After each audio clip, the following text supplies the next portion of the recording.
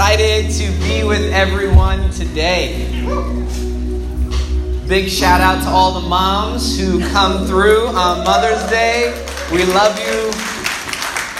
We got new moms, spiritual moms, grandmoms, and moms. Good to see all of you today. We are in our series of Deuteronomy right now. And we are winding down. We're getting towards the end. We have 2 more weeks left in Deuteronomy. And it has been such a great experience to read through this book and see how much of the Bible that most people know, which is the New Testament, how much has come from that, how much relies on books like Deuteronomy, and how we get impacted by learning about who God is, about his character, and about how that doesn't change. And so today, we're going to be in Deuteronomy chapter 26. Most of the chapter we'll be reading through today. And we'll talk about how Israel has gone from oppression to abundance. Oppression to abundance. And it's really the story of Israel that is recounted in this chapter in a very cool way that we'll get to look in. This chapter concludes 2 things in the book of Deuteronomy. It includes a sermon that Moses started in chapter 12 about worshiping God and how we worship him by obeying him through the law. It also finishes Moses' exposition on the 10 Commandments and how Israel is supposed to live that out. And so this week, the ending of Moses' exposition on the law of do not covet. So we have this kind of double conclusion that's happening. And how that happens is through the story of Israel, how Moses ends this sermon. And so let's jump in. We're going to start in Deuteronomy chapter 26, verse 1. And we're going to read through different sections throughout the sermon today. So we're going to start off with verses 1 to 4. And you can read with me along on the screen.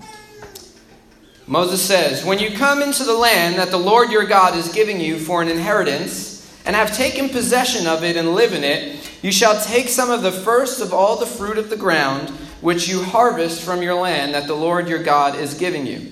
And you shall put it in a basket, and you shall go to the place that the Lord your God will choose, to make his name to dwell there.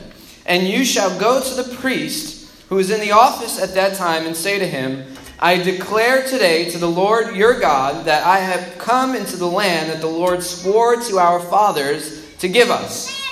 Then the priest shall take the basket from your hand and set it down before the altar of the Lord your God." So, just going to kind of explain what is happening here as we go through this passage. Israel is about to enter into the promised land. Deuteronomy is the second telling of the law. That's what it means. Moses is preaching through the law one last time before they enter into the promised land. And they are going to go from mainly a nomadic, cattle-herding community to a land-owning, agrarian society. And that has certain implications for them. But God commands them when they do that, when they enter into the promised land and they start planting their vineyards and they start reaping of the harvest of the fruit and the wheat and all the things that agrarian societies do.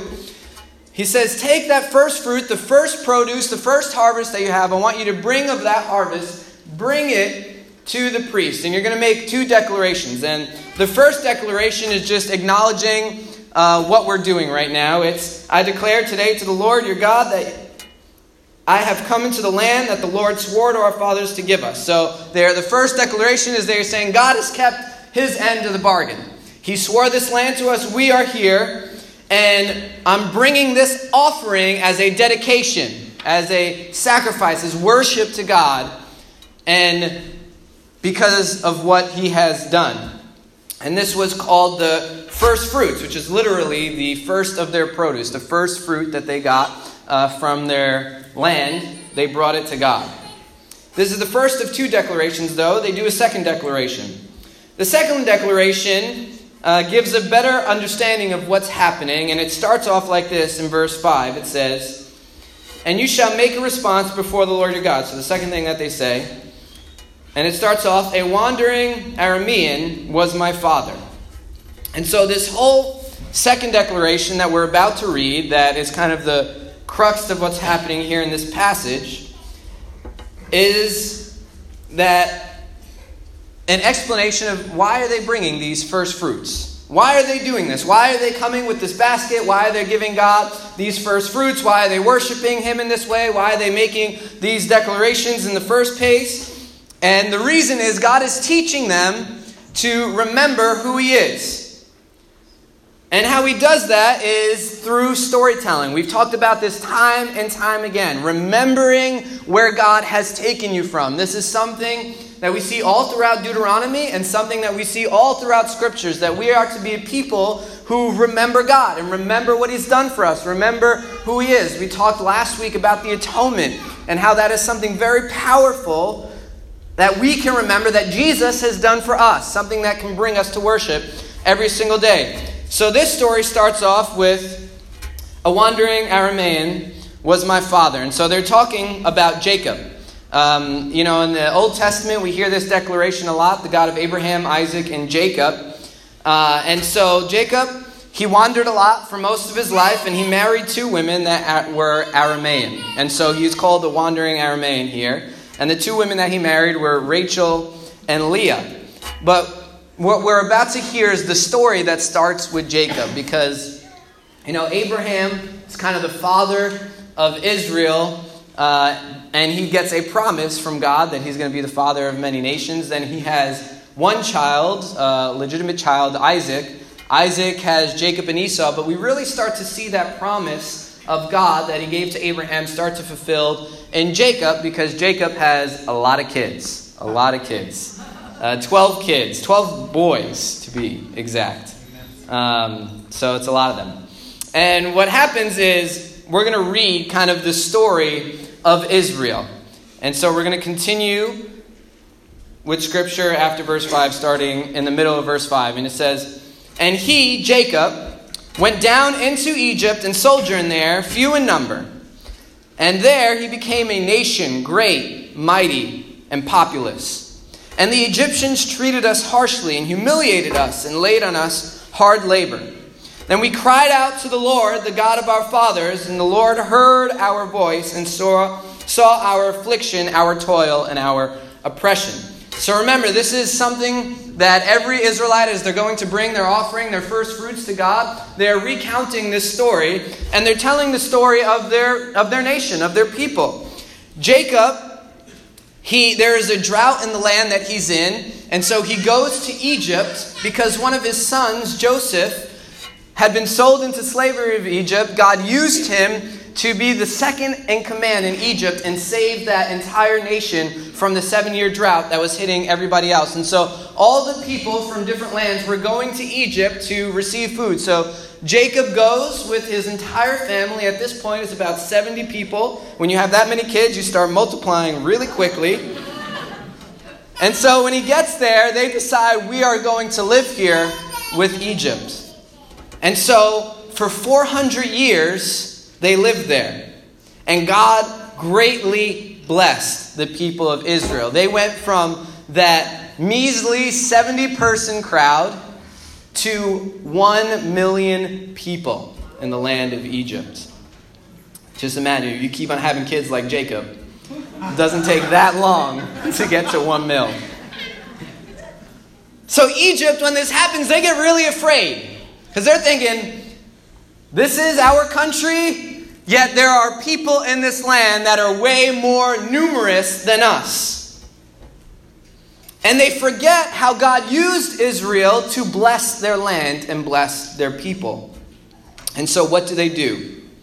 Egypt, out of their fear, they oppress, enslave, humiliate, and mistreat Israel. They turn them into slaves to do all their hard labor. But what does Israel do at this point? It says that Israel cried out to God. They did not cry out to Pharaoh.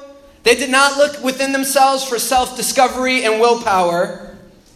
They instead cried out to God. And so what happens when they cry out to God as a people? That's the second part of this story that they recount. Starting in verse 8, this is the response after they cry out to God about their oppression. It says, "And the Lord brought us out of Egypt with a mighty hand and an outstretched arm, with great deeds of terror, with signs and wonders. And he brought us into this place and gave us this land, a land flowing with milk and honey. And behold, now I bring the first of the fruit of the ground which you, O Lord, have given me. And you shall set it down before the Lord your God and worship before the Lord your God. So God answers the cry of Israel. And he answers it in two ways. The first way that he answers it is he brings judgment on Egypt. He brings judgment on them for how they treated Israel. God is constantly seen as the one who is the avenger of the poor in the scriptures. And he will always have justice against people who oppress the marginalized. And so we see Egypt receives judgment. They receive the plagues. But the second way that God answers their cry is abundance for Israel. As they enter into the land that is constantly called the land flowing with milk and honey. Now, I honestly don't understand that. Like, if I'm going to go into a land, I don't think of like, man, I can't wait to eat all the honey and the milk. But that for them was the thing, milk and honey.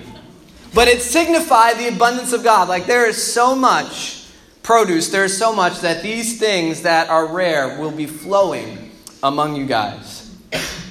So after God brings them out of oppression and into abundance of his promise, what is the first thing that Israel has to do? They honor God by giving him the first of their produce. What this is really, it's a sign of respect. A sign of being humble, of humility, and a sign of thankfulness towards God. It's a clear sign of this, showing where their abundance has come from.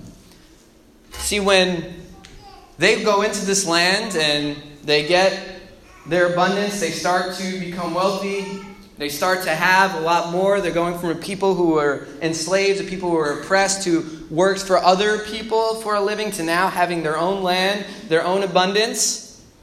They bring that to God, and that says, God, we are first and foremost saying, thank you. This is your doing. This is not my doing. This is not my toil. This is not my hand. This is your doing.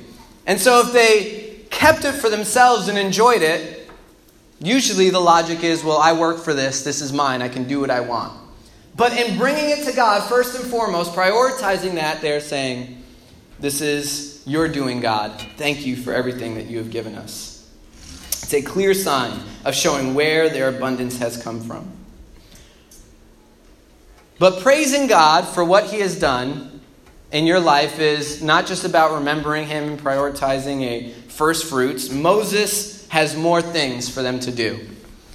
We're going to read from verse 11 to 15 here. Moses says, and you shall rejoice in all the good that the Lord your God has given to you and to your house, you and the Levite and the sojourner who is among you. When you have finished paying all the tithe of your produce in the third year, which is the year of tithing, giving it to the Levite, the sojourner, the fatherless, and the widow, so that they may eat within your towns and be filled, then you shall say before the Lord your God, I have removed the sacred portion out of my house, and moreover, I have given it to the Levite, the sojourner, the fatherless, and the widow, according to your commandment that you have commanded me. I have not transgressed any of your commandments, nor have I forgotten them. I have not eaten of the tithe which I was mourning, or removed any of it while I was unclean, or offered any of it to the dead. I have obeyed the voice of the Lord my God. I have done according to all that you have commanded me. Look down from your holy habitation from heaven and bless your people Israel, and the ground that you have given us, as you swore to our fathers, a land flowing with milk and honey. So there's a few ways to celebrate abundance and praise God when we have it. Here are a few ways. First thing, give to God, right? He says, first, your priority is giving your first fruits. This is how you celebrate what God has given you. The second thing is you have to throw a party. You have to throw a party. See, people that think God is boring have never read the Bible. God puts in laws, parties throughout the year that the people have to throw, and tells them, have a good time. Yes, thank you. So when you read about the third year tithe, we talked about this maybe a month and a half ago, that in the third year of the tithe, they were supposed to bring all the tithes, and from their tithes, they were supposed to take some and have a party and have a great time. And the third thing, how you celebrate the abundance and praise God and what He has given you, is you feed the needy. Share what you have with the sojourner or the immigrant, the fatherless, and the widow. The people who in that society had nothing. They were not landowners, so therefore they could not have any produce and they could not share in the abundance that all of the children of Israel were sharing in. And so they were supposed to give to God, they were supposed to throw a party, and they were supposed to feed the needy. Now what this says for us is I think there are certain principles that we can take from this and learn today. There are certain things that God has given us in the Old Testament so we can learn from and learn about Him. Now, the first principle that I see here is this. When we are oppressed as people or individuals, there is one thing to do. Retaliate. No, I'm just kidding. Right? There's one thing to do. Have revenge. Plot when you go home. Think about the ways that you are going to get that person back. Get your whiteboards out, your markers, and just start calling your buddies over, your boyfriends, your girlfriends. And time to think this through. How are we going to attack the person as oppressing us? I remember in college there was a person that did not like our Christian club, and they didn't like what we were doing. They just were someone that was not for us. Yet, unfortunately for us, they were in a place of higher power. And so, my first reaction is, how are we going to get this woman fired? How are we going to make sure that she has a poor job, whatever the thing that you get every 6 months, or evaluation? How do I make sure that that happens? And that is what most of us think. When someone is wronging us, when someone in power is against us, the first thing that we think is, how can I retaliate? How can I get revenge? A lot of times it's a pride issue. Sometimes it's a anger, it's a heart issue. But what does God say? Hope that there's a better person in power next time. No, He doesn't say that either.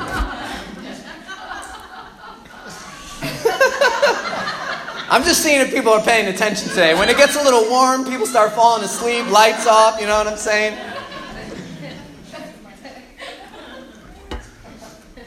The Bible says to cry out to God. This is a constant theme in Scripture. This is the true one, by the way. This principle is reinforced all throughout Scripture, that when God's people are being oppressed, they don't take the matters into their own hands. They don't look at within themselves. They don't look to the systems of this world to bring clarity, to bring truth, to bring freedom. What they do is they cry out to God. Romans 12:19 says this. Paul says, "Beloved, never avenge yourselves, but leave it to the wrath of God. For it is written, 'Vengeance is mine. I will repay, says the Lord.'" Ooh, that's way better than I can do. See, God is the one who places leaders where they are. God is the one who judges nations for what they do. And God is the one who avenges the oppressed. You know, I remember specifically after this last election. We live in a blue state.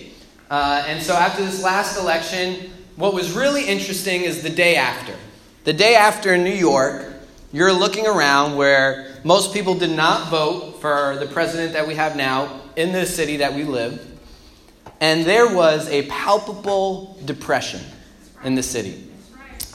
And people just, it really looked like, or what I realized from this that was really interesting is I never realized how many people put their hope in the president or in politics. And I remember it became really clear to me that day, the deep depression that people were experiencing showed that they were putting their hope in politics. They put their hope in the system of this world to fix and right all the wrongs that were going on. But what God tells his people to do is he says there's only one place to put your hope. There's only one person that can avenge you and bring justice the way that justice should be done. Now, it may not be done in the timing that you have. It may not be done the way that you think it should be done. We see that in the story of Jonah, where God calls this man to go preach to a city that has oppressed his people and bring them salvation. What does God say to do? It says, make a habit of crying out to him. See, what we shouldn't do is we shouldn't allow our circumstances to cause depression. Rather, we should let our circumstances cause a greater prayer life. So often we are, our first reaction, our first thought is complaining, is whining, is depression, is hopelessness, instead of our first reaction is getting on our knees, going home, and crying out to our God. What would be different is instead of complaining about the situation that we're in, instead of doing that, we began to pray more about it. How would that change? See, God has made very clear throughout Scripture, if his people pray, if they call out to me, if they cry, then he will bring healing. He is the one who avenges. He is the one who brings us out of the places of oppression. He is the one that brings us out of the humiliating situations. He is the one that brings us out of the hard times. And what happens is we start looking to culture, we start looking within ourselves, we start looking to the higher ups to do these things, and what will happen every single time is those people will fail us. See, it happens every 4 years because every side thinks that the savior of Rome is coming. And then it's like clockwork, 60 days, 90 days in, you realize every politician is a liar. Everything that they said they were going to do, they're not going to do. And then people start wondering, what is going on? There is only one person that we can put our hope in. And if you want to know if you are putting your hope in him, then ask yourself, what is your reaction to the sinfulness of this world, to oppression? What is your reaction to humiliation? If our reaction is not a greater prayer life, then our reaction is not godly. The second thing that we can learn from this is obedience leads to abundance. This is clear in Scripture. After Israel was able to prove that they had listened to God, then they could rightly call for the blessing of God on their people in verses 13 to 15. Many times we are constantly asking for God's blessing in our life without being willing to submit to God's will. I'm going to say that again. Many times we are constantly asking for God's blessing without being willing to submit to his will. God, why am I still dealing with this sin? It's a common question. Have you confessed it to your brother or sister so that you may be healed, as Scripture says? Have you prioritized being filled with the Holy Spirit on a daily basis so you can experience his fruit of self-control in your life? God, where is my peace? Where is my joy? Have you trusted him and the decisions that he has led you towards? Or when God comes and he says, well, I want you to go this way or I want you to go that way, do you check it against your own wisdom first? Do you check it against your checklist of what your life goals are? what your priorities are, where you want to be. See, when we do that and things begin to go wrong, it should cause fear. It should cause a lack of peace in your life. And that's why I realized a long time ago, God, I'm going to stop making decisions for myself in my life. Because if my life is in my hands, I know there's one thing that is certainly true. I'm going to screw it up. If there's one definite truth about Justin Matera, it is that I make bad decisions for myself. Every decision that I decided for myself is led to become poor decision-making in the future. And so when I begin to take things into my own hands, when I begin to take matters into my own hands, there's something that I'm very familiar with that comes with that. A lack of peace and a lack of joy.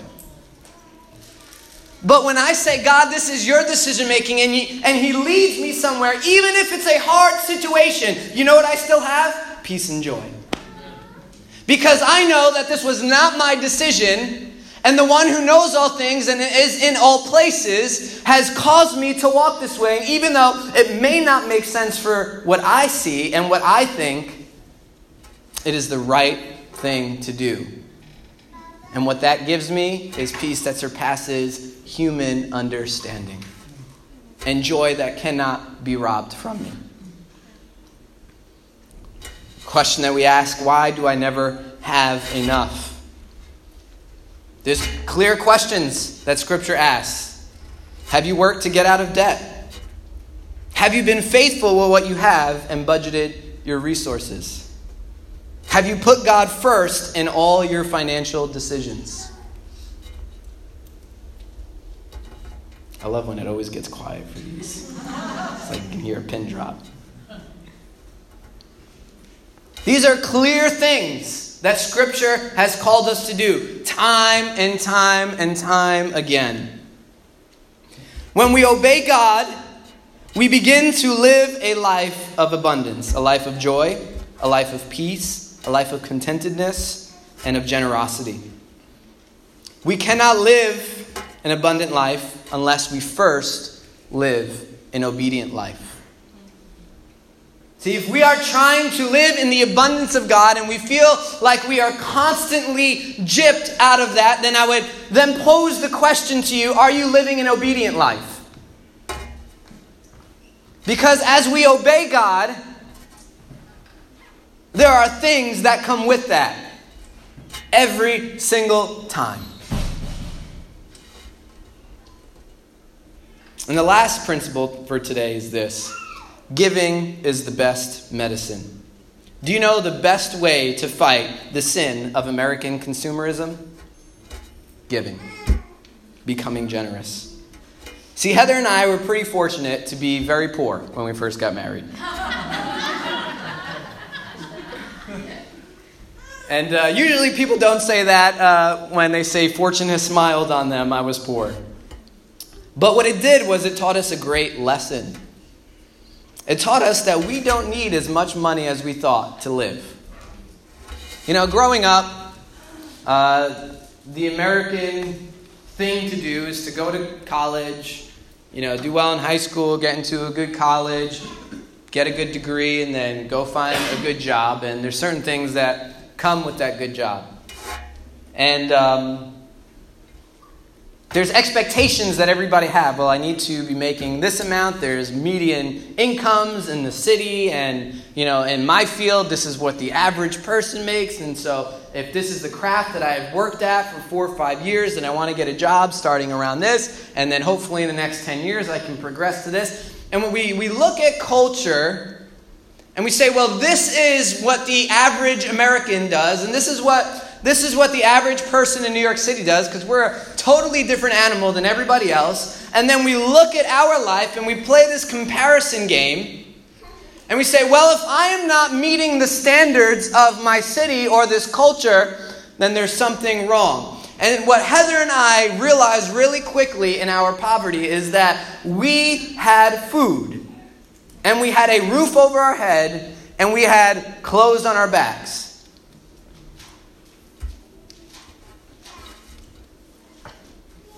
And so what happened was we realized something. That we can begin, that after I wasn't as poor as I was anymore, and we began to see some financial increase in our life, and we didn't have to live in a basement anymore, and I didn't have to only go shopping once every 2 years, and I didn't have to wear the same sneakers every single day. Like, these were realities of some people's lives. It was a reality of our life for a while. But when we started to get more money, when the salary began to increase, what God said to us, and what we realized, is that we can start prioritizing, God, how do we plan our budget? How do we plan around how much we can give rather than how much we can make?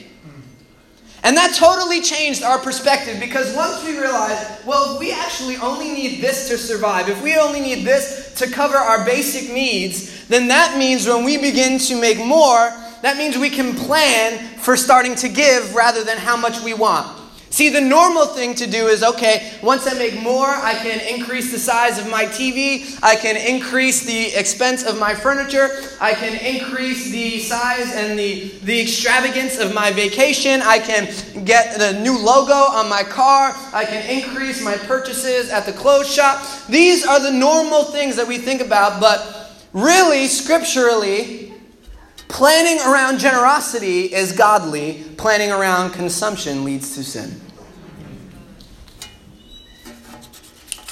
See, Paul, he writes this letter, the letter of Philippians. He writes to the Philippian church.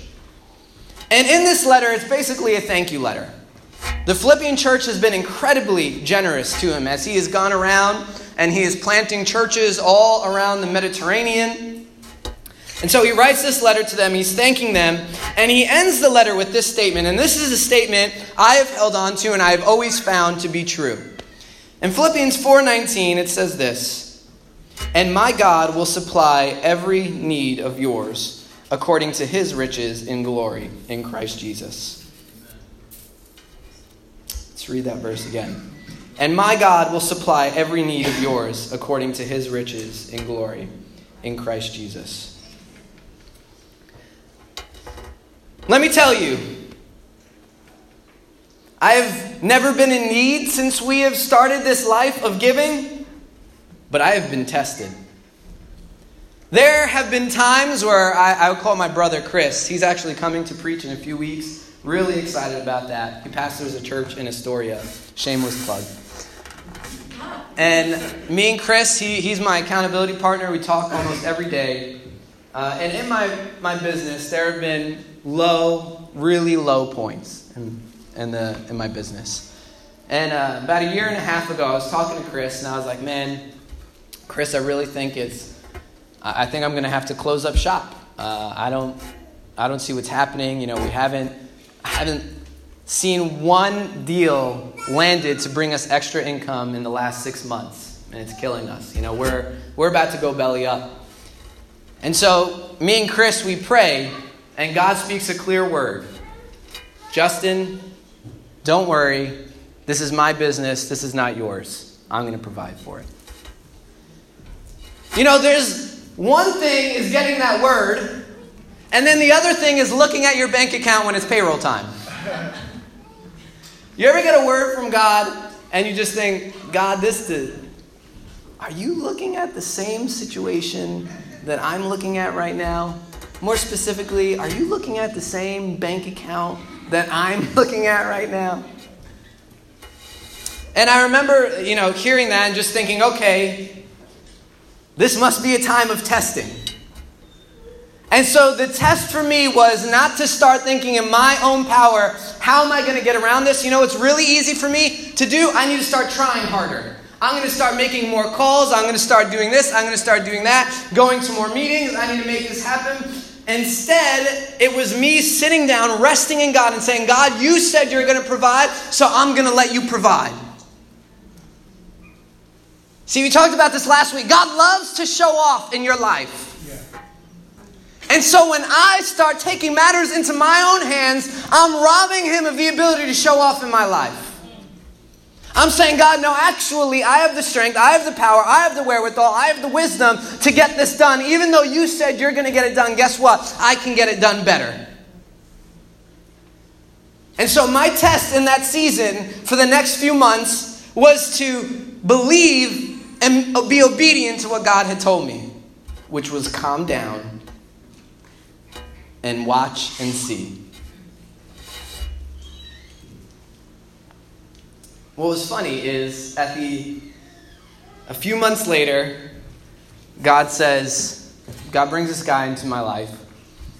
He says, Justin, I want you to do everything that your business does. Do it for free for this guy. Now, I have a policy about that. I don't do things for free. The reason why I don't do things for free is because people take advantage when you start giving them things for free. If you realize anytime you have tickets or you tell people to come somewhere and everything is free, no one shows up. But when people pay even $5 for something, everybody is going to be there because they paid for it. And so God said, do this thing for free. And I'm like, okay.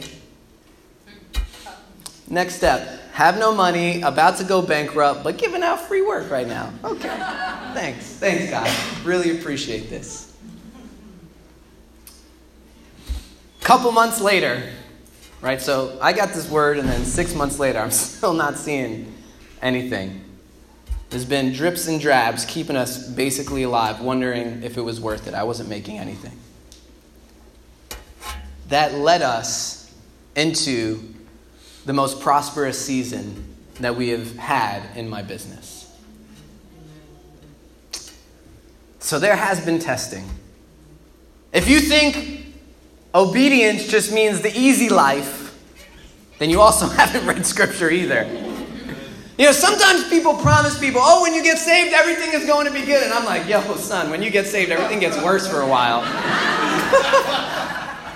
Like, that's when, like, all of a sudden Satan's like, I got a new prospect over here. I'm going to start messing with this person. Let me get that job. Let me get those relationships. Let me get all of these things stirring all of a sudden. And then we start to realize, man, that's a sin?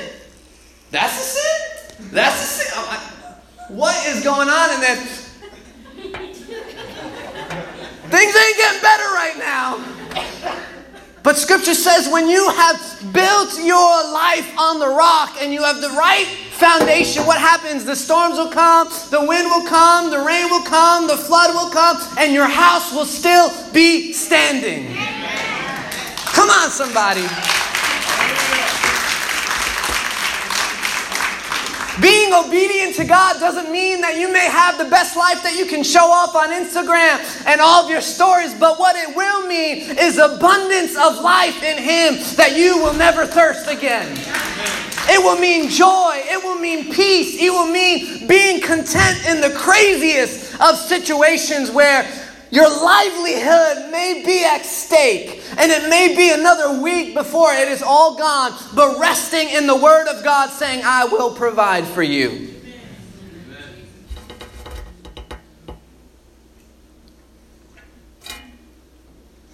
See, when we look at the story of Israel, it's really easy to characterize it and say, man, this is a great fable. This is a great history lesson. This is just a really intriguing or interesting.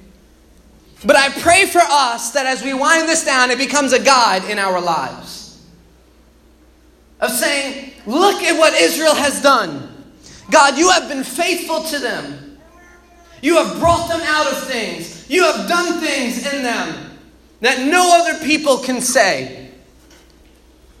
Even in their faithlessness, you were there and you constantly gave to them.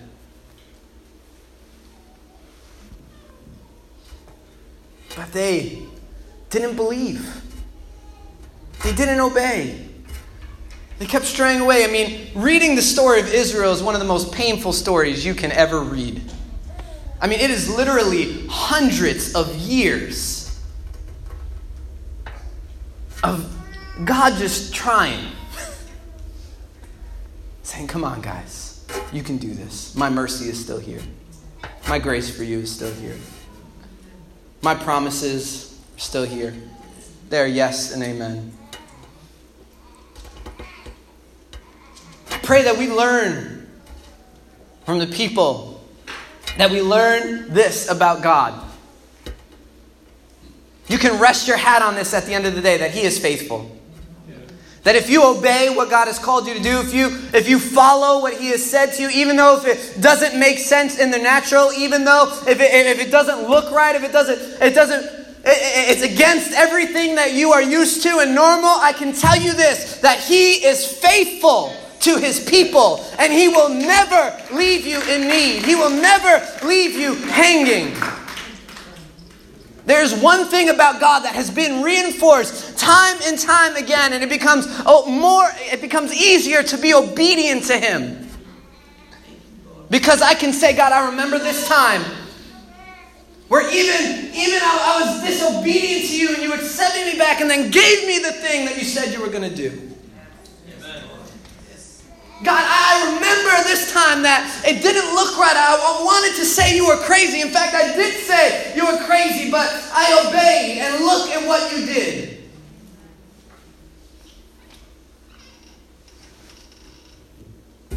I'm telling you, there were times, even in my business, where, this wasn't the only time that God tested me. I just said, it's not happening. But out of nowhere, somebody would call and say, hey, we talked 3 years ago. And I remember this, and I couldn't do it back then, but I'm ready to work with you now. Here's my budget. No one ever says, here's my budget. But they would say, here's my budget. This is what I can give you. And there were so many times I would tell some of the employees, and I would just get on my knees after that and say, God, why did I doubt you? Why did I put my trust in something else? I'm sorry. God, I love you. Help my doubt, Father. That next time when you speak into my life, next time when I read something in your word and it says do this, Father, help my doubt, that I would trust you, that all my needs will be provided for, that I am building my life on the solid rock, on the foundation that cannot be broken. God, help my doubt. That even in my oppression right now, if it's something that's saying, God, I want to take this into my own hands, that, Father, I would trust you.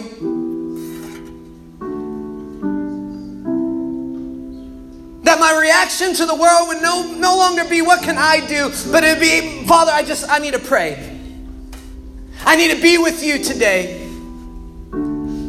That God would train our reliance on Him to become deeper, rather than our self-sufficiency to become better. Father, I pray that we would learn from your people, Israel, to cry out to you, to be obedient to what you've called us to do, and to put you first in all of our resources. Lord, let us be that type of people. Holy Spirit, we just invite you right now to shape our hearts, to renew our minds.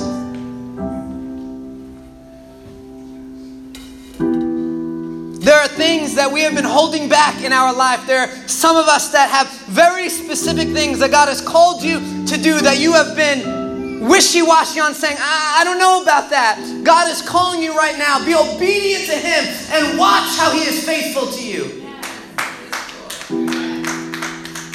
There's decisions that we need to make today that say, God, I'm trusting you. I'm no longer going to doubt you. I'm no longer going to think you're faithless. I'm no longer going to say I can do it in my own. But I believe that you can do this. I believe in what you're saying. Come on, why don't we stand up right now?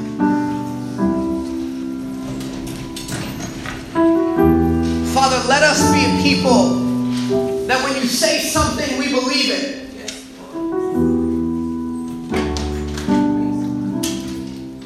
That obedience would be our go-to.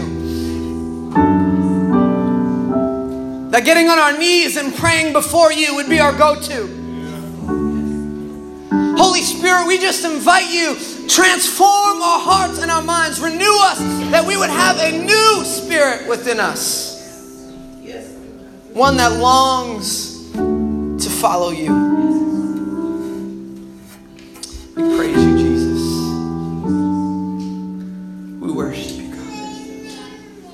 As the worship team comes, I invite you to pray those prayers right now and allow God to do His work.